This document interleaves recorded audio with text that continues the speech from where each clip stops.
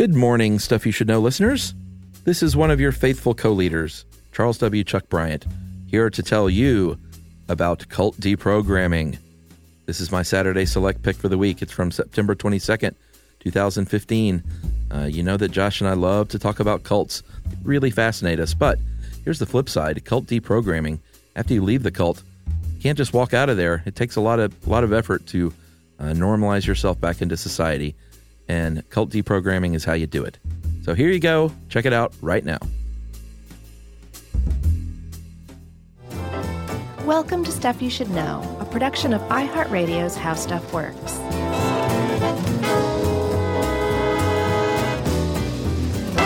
Hey, and welcome to the podcast. I'm Josh Clark with Charles W. Chuck Bryant and the always wacky Jerry.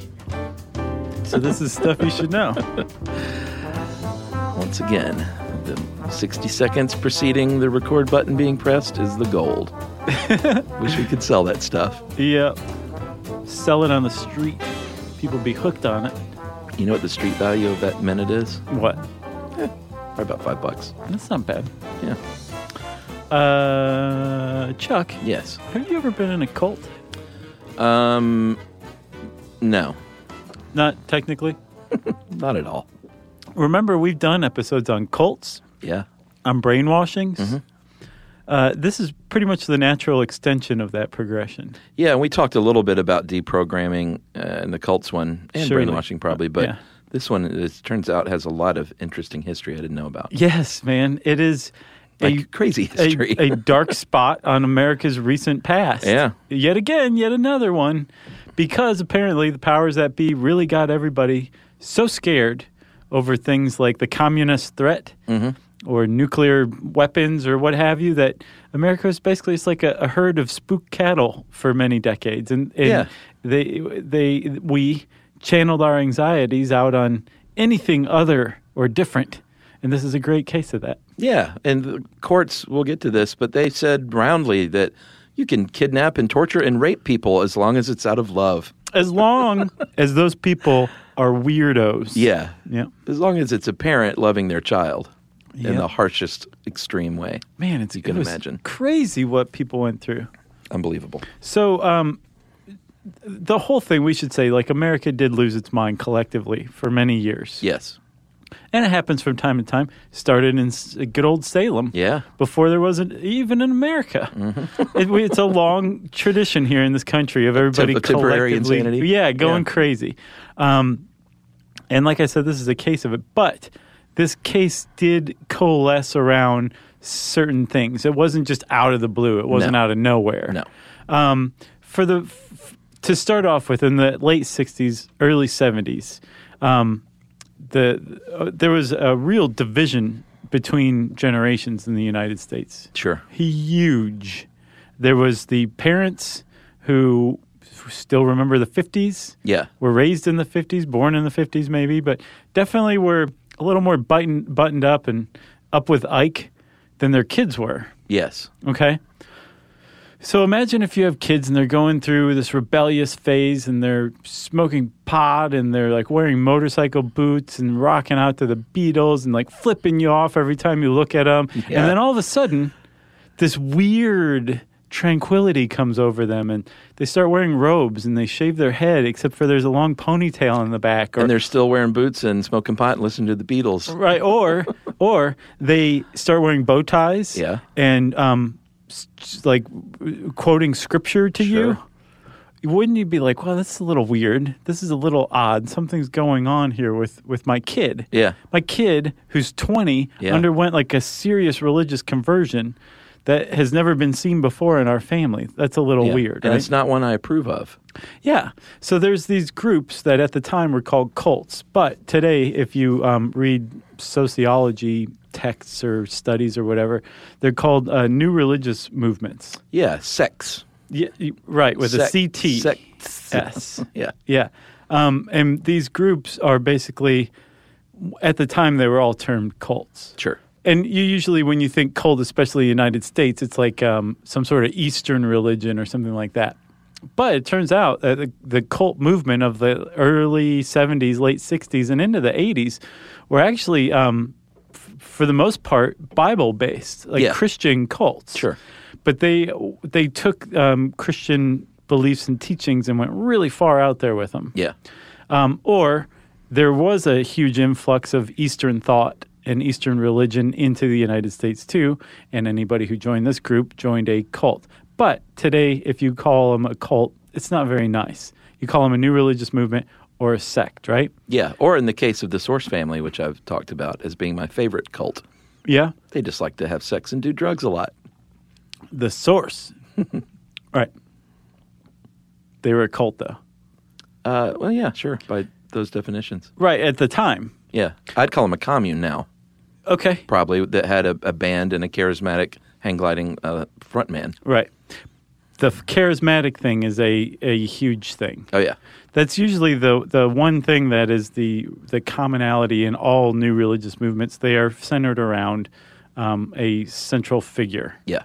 But as the guy who wrote this article, which is a pretty good article, I have to say. This is not the Grabster, was it? No. Boy, it was a he newbie. should be mad. A newbie.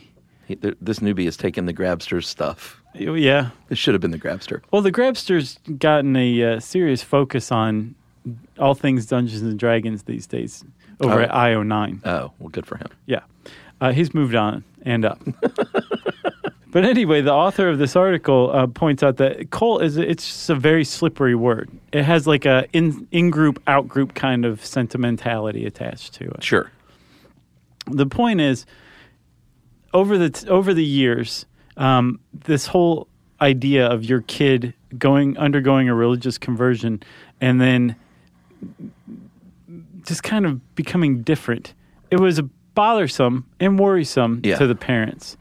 But then Jonestown happened, and all of a sudden, any kind of semblance of law or religious freedom or anything like that went right out the window because it was shown, and even before that, thanks to the Manson family, but really with Jonestown, it was shown that these cults that supposedly up to that point people thought were harmless or even helpful could be very destructive. Over 900 people died. Mm-hmm. So, I get it.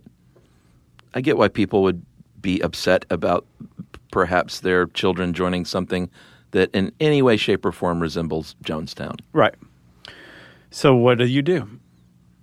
Well, you could hire someone to kidnap and torture and beat them and yell at them into submission, a.k.a. deprogramming, a.k.a. Brainwashing.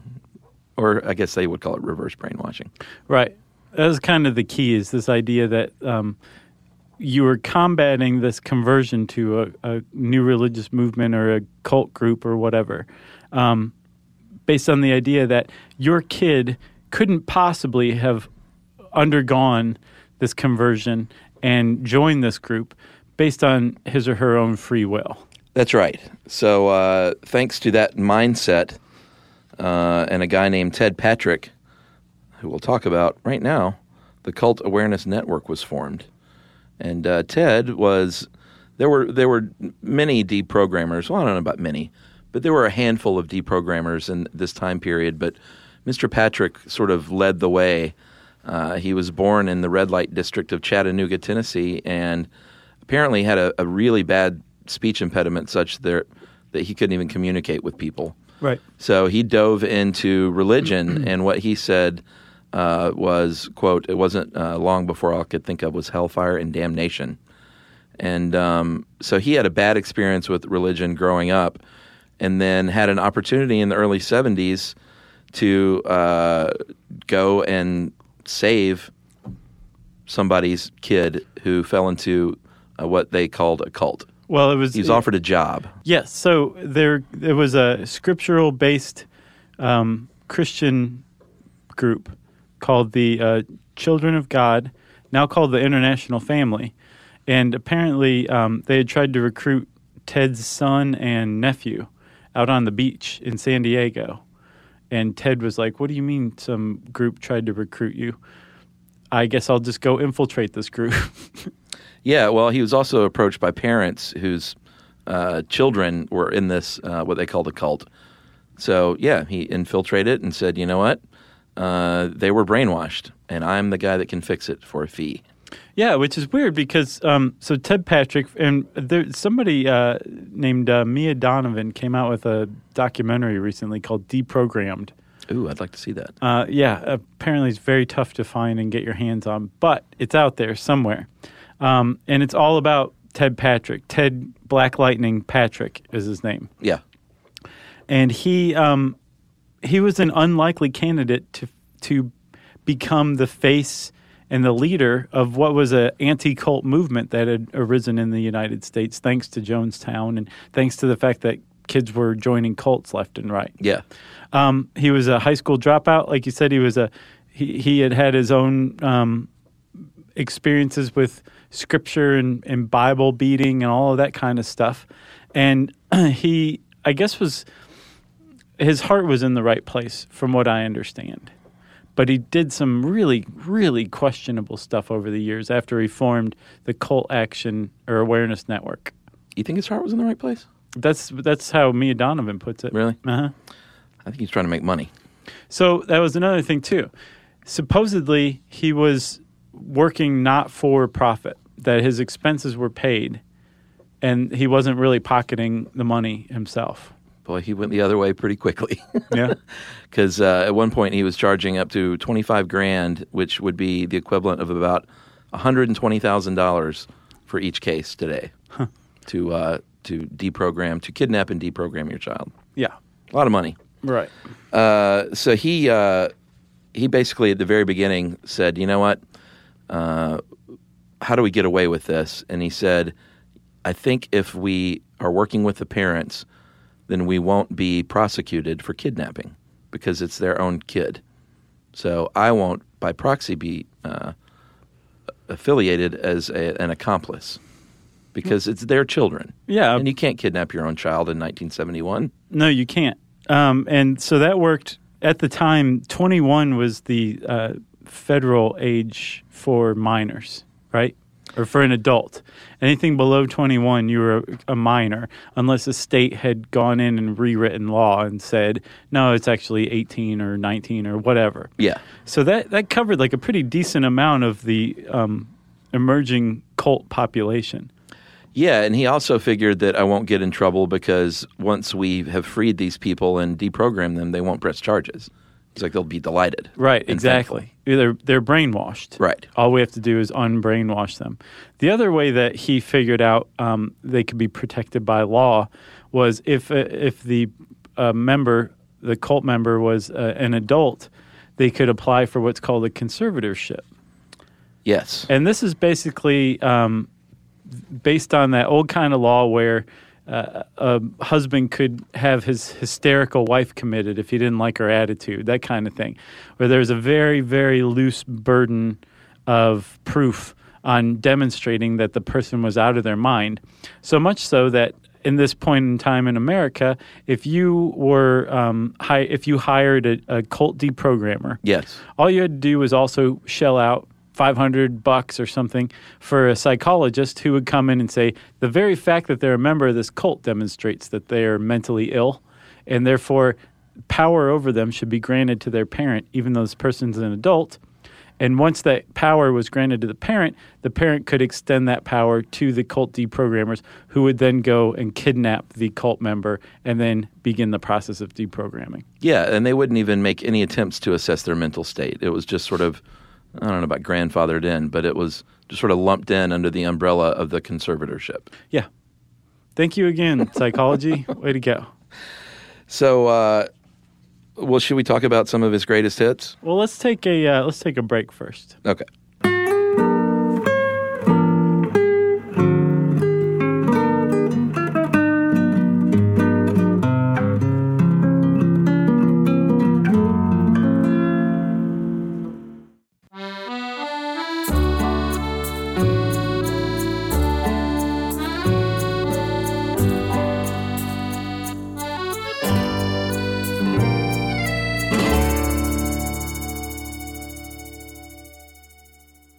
All right, so Patrick, the first thing he did when he first started doing this was, because he didn't really have a shop set up or a staff at this point, he hired thugs, street thugs, to do the kidnapping.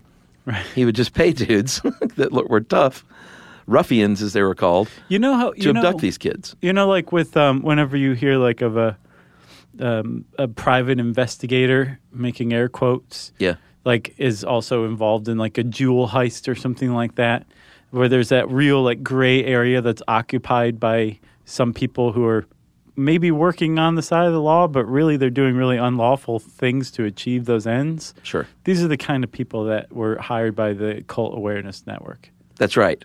And he eventually was joined by someone named Sandra Sachs, who was a housewife, whose son was deprogrammed, and from, I believe, the Hare Krishnas. And then he got, I think, a guy named Goose. I'm not sure of Goose's real name, but he was became ultimately his like big henchman. Right.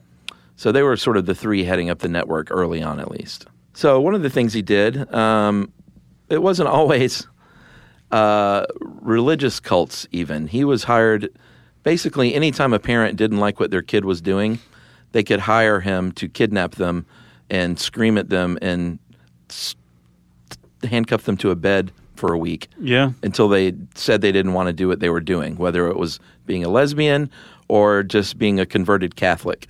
Yeah. There was one case that he got in trouble for false imprisonment, I believe out in Denver, where a woman had left the Greek Orthodox Church to go live her own life, and her parents didn't like that, so they hired Ted and his company to deprogram her. Yeah. I guess, or reprogram her back into the Greek Orthodox Church. It was two girls, two daughters, and their quote at the end of this ordeal was, "There was nothing to deprogram." Right. We just left the church for another one. Yeah. Yeah. There's another woman, an English professor out in California in San Francisco named Sarah Worth, and she had become an anti-nuke activist, civil rights activist as well. Yeah. Her mother back in Pennsylvania thought that just was very unbecoming, so she hired the Cult Awareness Network to deprogram her daughter. That's right. This is going on, and it was legal. Well, I don't know about legal, but it was protected. Here's the thing. So let's talk about why this was legal or quasi-legal. At the time, again, America is really, really scared that there's this cult movement going on, that the youth of America is losing its free will. This is what the whole thing's based on, that there are groups, insidious groups out there who are recruiting and brainwashing our kids. And what's to become of America if all of our kids are running around as Hare Krishnas or Bible thumpers or what have you? Yeah. They're the future. So we have to fight this. And if they're being brainwashed, we need to de-brainwash them. So not only was it groups like the Cult Awareness Network who were thinking these things, they were also like drumming up a lot of publicity as well. Yeah, they thought it was a big conspiracy. Yeah, a communist conspiracy is what a lot of people said too, that ultimately the communists were behind it. So not only is it this obscure fringe group that knows how to work the media who believes this, it's also the people reading the newspaper, like parents, cops, judges, juries. And if you take someone to court for kidnapping you and beating you up until you agree to stop being a Hare Krishna, and the judge is convinced that you have been brainwashed by the Hare Krishnas, the judge is not going to rule in your favor. And therefore, this whole technique, this whole method that was used for more than a decade was quasi-legal. For as many times as he was dragged into court, Ted Patrick was only in prison twice. Yeah. One time for like 10 days and another time for 60. Yeah, there was one famous case, Stephanie Reithmiller in Ohio. Her parents hired Patrick and his crew because she was a lesbian. Well, they suspected she was a lesbian. Yes. Was she, in fact? Yes. Okay. So they paid $8,000, which would be $21,000 today, to kidnap her. She was 19 years old. She was walking on the street with her friend on the sidewalk. They pull up in a van. They mace her friend, and they throw her in the back of the van and subdue her. She was driven to Alabama from Ohio, and over the course of the next 7 days was raped once a day by a guy named James Rowe, who was one of the henchmen that worked with Patrick. Right, in order to get her back into the heterosexual mindset, right? Yeah, which we're going to do a whole podcast on gay deprogramming at some point. Okay. because that's a whole different thing. Yeah. But that has its roots in something like this, obviously. At the trial, they because this did go to trial, the defense attacked her roommate, who was gay, and said, look at her boots and her pickup truck, and she has a Doberman Pinscher. Like, this is very unbecoming.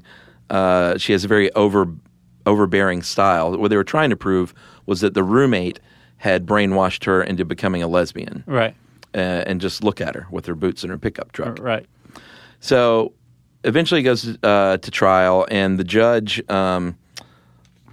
Hamilton County Judge Simon Leis, L-E-I-S, he was not very sympathetic at all of her lifestyle, of course.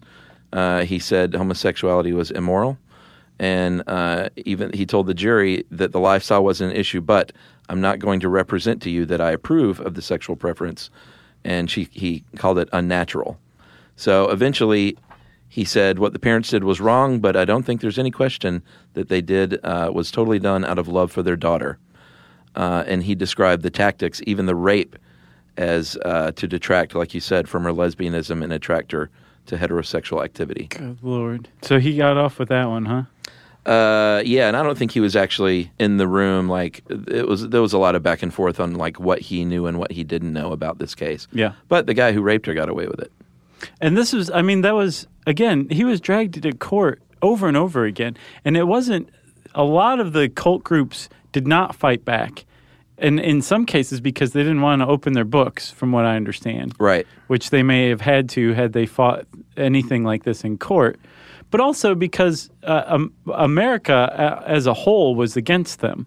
Like, remember Airplane, the original one? I just watched it the other day. Where he just beats up a bunch of Moonies in the airport who are trying to, like, offer him a free flower? Yeah, yeah. One of them's Joe Azuzu, for God's sake. I know. He's America's sweetheart. Well, he should have been beaten up for that. So, there was it was a joke, obviously, but it definitely pointed out this whole sentiment that America had toward cults at the time, which was like, it was open season, man. They were fair game, inside and outside of court. There was an indictment in New York where they indicted some Hare Krishna leaders for using mind control. In an indictment, in a court of law, the words mind control were used to indict somebody for a crime. Which never been even proven. Like, how do you mind control somebody? It's crazy. But this was like the kind of the sentiment that was going on at the time, right? Yes. And so you could be, if you were a member of a what was considered a cult group, and your parents were well-heeled enough to afford the Cult Awareness Network, you could be sitting there hanging out in the commune one day, playing your acoustic guitar or what have you, thinking about consciousness and the universality of it, and all of a sudden the door gets kicked in, and Ted Patrick and some of his henchmen enter, grab you, your buddy stands up to be like, hey, man, you can't do that, and they mace him, and they take you, throw you in a van, drive you several states over, maybe to your parents' house. I think they frequently use the parents' house because it added like an extra sense of legality to it. Right. And then they would keep you there for as long as they wanted to. They would beat you. Yeah. They would abuse you physically, emotionally, verbally. Mm-hmm. They would starve you. They would deprive you of sleep. And you weren't allowed to leave. You were berated constantly. They would take shifts. They would have your family come in and berate you. And all of this was completely made up out of whole cloth by Ted Patrick. Like, he had no training whatsoever in any kind of brainwash techniques. No, well, there is no training. Right. But he just kind of intuitively got that, like, if you deprive someone of sleep or food, they'll start to do what you want them to. And the whole goal of it, as far as he was concerned, was to create, to snap somebody out of it. Right. And when somebody snapped, they basically gave into your will in that they were no longer resisting. They were no longer saying, my right to be a Hare Krishna is protected by the First Amendment. You have kidnapped me. I want to go. Please leave. Please leave me alone. They just said, fine, you're right. I don't want to be a Hare Krishna anymore. That could be snapping. It could also be something that was a lot closer in complexion to something like that religious conversion, but it would be like a conversion back, where they'd start crying and weeping. And these are the ones that were frequently pointed to as proof positive that deprogramming actually worked. Because there are a lot of people who were deprogrammed who said, this is a great thing for me. But that has been explained time and time again as basically a lot of kids who joined cults did so because they felt like they weren't accepted at home or by their families or whatever. And they would see, once they were kidnapped and taken back to their parents' house, that maybe their parents actually did care about them more than they realized. They were willing to spend some money and hire Black Lightning to come beat me up until I agree to come back home. So maybe that was the reason for this snapping. Yeah, and sometimes they would fake it altogether to get out of that prison, which is the case, which we'll talk about right after this break, of Jason Scott.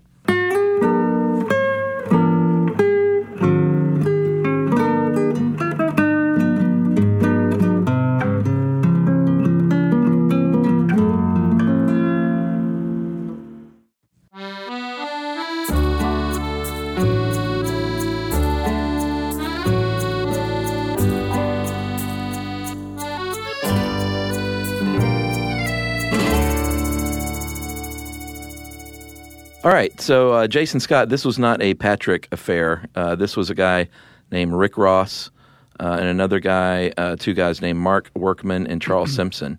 Yes, but they were referred by the Cult Awareness Network. So that's right. CAN was involved. Well, yeah, they were referred, but this wasn't Patrick heading up this operation.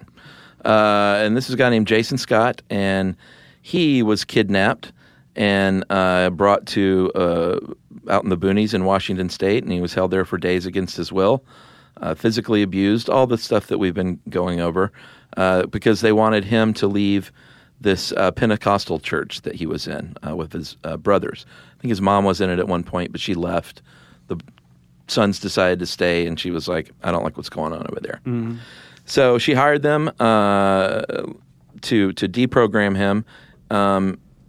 It failed in that Scott eventually faked that he was, after 4 days of torture, he faked it and said, I don't believe that stuff anymore. He broke down in tears and said he completely rebuked everything that he had stood for. And so they said, well, this is great. It worked. Let's go out for a celebration dinner with your family. And he was allowed to use the bathroom at the restaurant by himself for the first time in a week. And he ran to the police. And the police arrested these guys. There was a civil suit filed. This is where it gets really interesting. There was a civil suit filed on Jason Scott's behalf by a counselor for the Church of lead counsel by the Church of Scientology. Mm-hmm.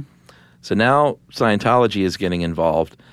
They end up bankrupting through this court case. They awarded $875,000 in compensatory damages, $1 million in damages of punitive nature against the Cult Awareness Network, right, and $2.5 million against Ross himself. Right. It ended up bankrupting them, and then the Church of Scientology buys out the Cult Awareness Network in bankruptcy court, buys their assets, buys their logo, buys their name, renames it the New Cult Awareness Network, and now it's run by the Church of Scientology. Right, so if you're looking for help to get your kid out of a cult, including Scientology, the helpful people there will explain to you how great Scientology is.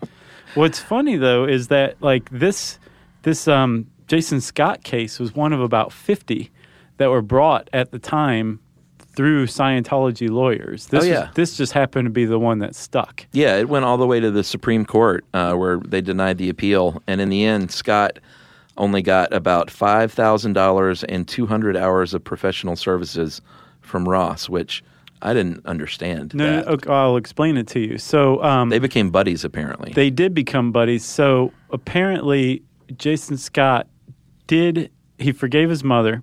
He also forgave Rick Ross. He broke from the Scientology lawyer. Yeah, he hired a different lawyer after that. I guess he felt a little fleeced maybe by the Scientologists, or used, I should say, and ended up being chummy with Rick Ross. So he sold Rick Ross his settlement, which should have been $3 million, for $5,000 and 200 hours of his services, of deprogramming services, right?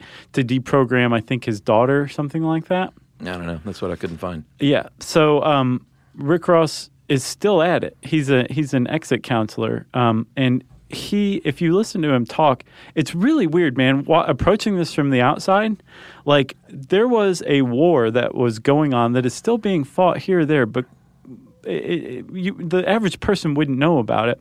In the media, between the anti-cult movement, which is headed up by people like Ted Patrick and Rick Ross and the Cult Awareness Network, the old version of it, and the, I guess, cult movement, which has as disparate members as the Church of Scientology, the Catholic League, First Amendment people like the ACLU on another side. So there's this weird, this battle that went on, and Scientology ultimately won just because they bled the anti-cult movement out in the courts. But like I said, Rick Ross is still at it. What he's doing now is exit counseling. And if before deprogramming was coercive brainwashing, then exit counseling is the opposite of that. It's basically like a drug intervention, but as far as cults are concerned. Yeah, the idea is that you get the whole family involved. You get the person who you're trying to counsel, I guess, involved, and they all agree to meet, and they talk to them about what they were doing, and they explain to them about the harmful practices of that cult or not cult, depending on what it is. And it essentially it's a really intensive therapy, group therapy with your family. Right. But again, not coerced, supposedly voluntary, and the proper way to go about it. Still expensive, though. Right. But like a normal intervention or like a drug-related intervention, like it'll probably be a surprise to the cult member. Yeah. But in a exit counseling seminar session or whatever, that person has to agree to stick around and listen. Yeah. Like they can leave at any point in time. There's no more kidnapping and duct taping. Right. So that's the state of affairs now. And it's really weird, again, because this is the remnants of this info war that went on between the anti-cult movement and the cult movement, or the new religious movement. And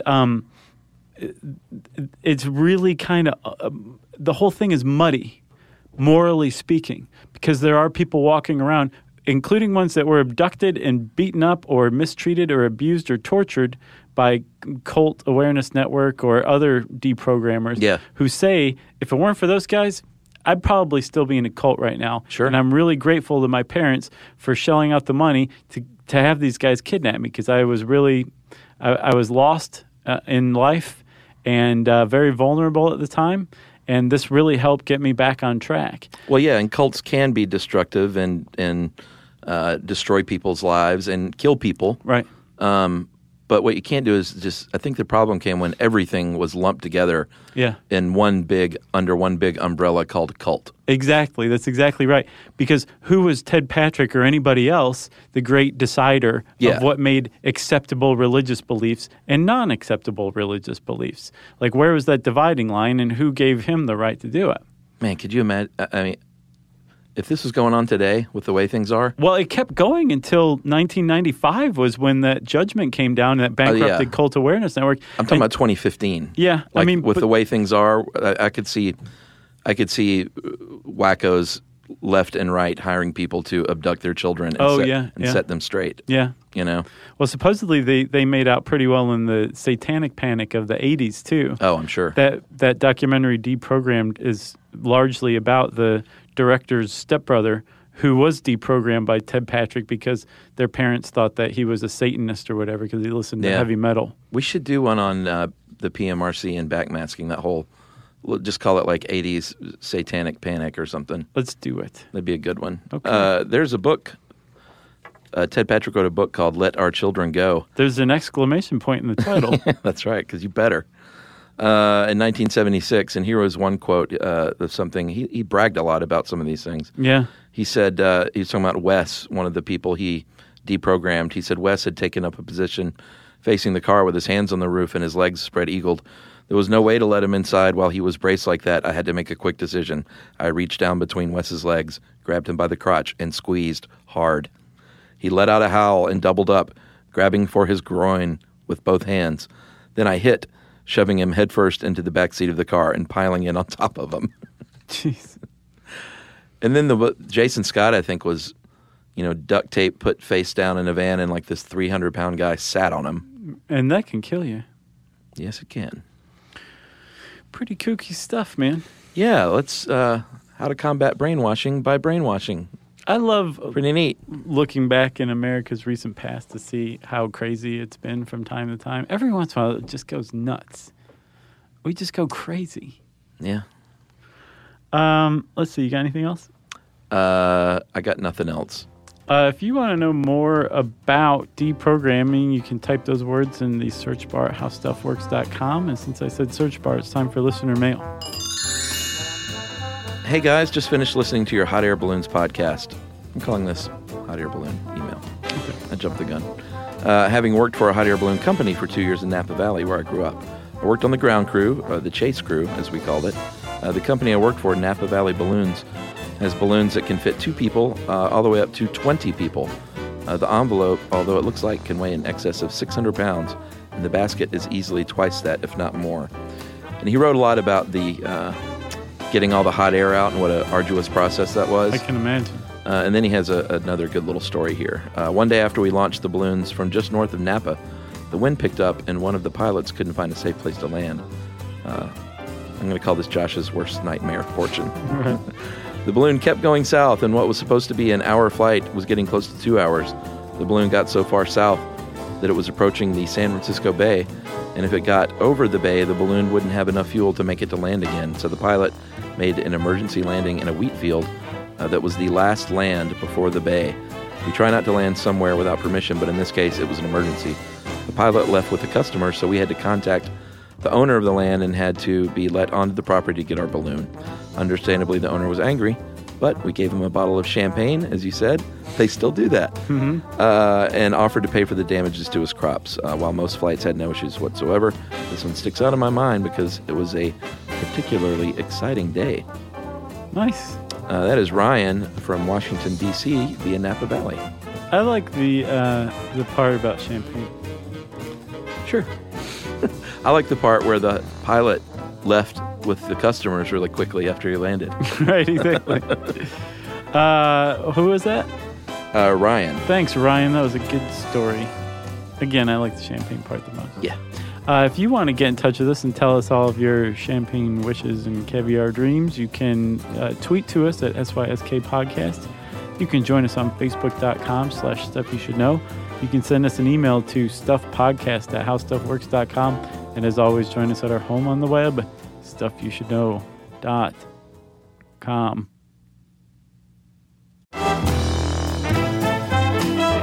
Stuff You Should Know is a production of iHeartRadio's How Stuff Works. For more podcasts from iHeartRadio, visit the iHeartRadio app, Apple Podcasts, or wherever you listen to your favorite shows.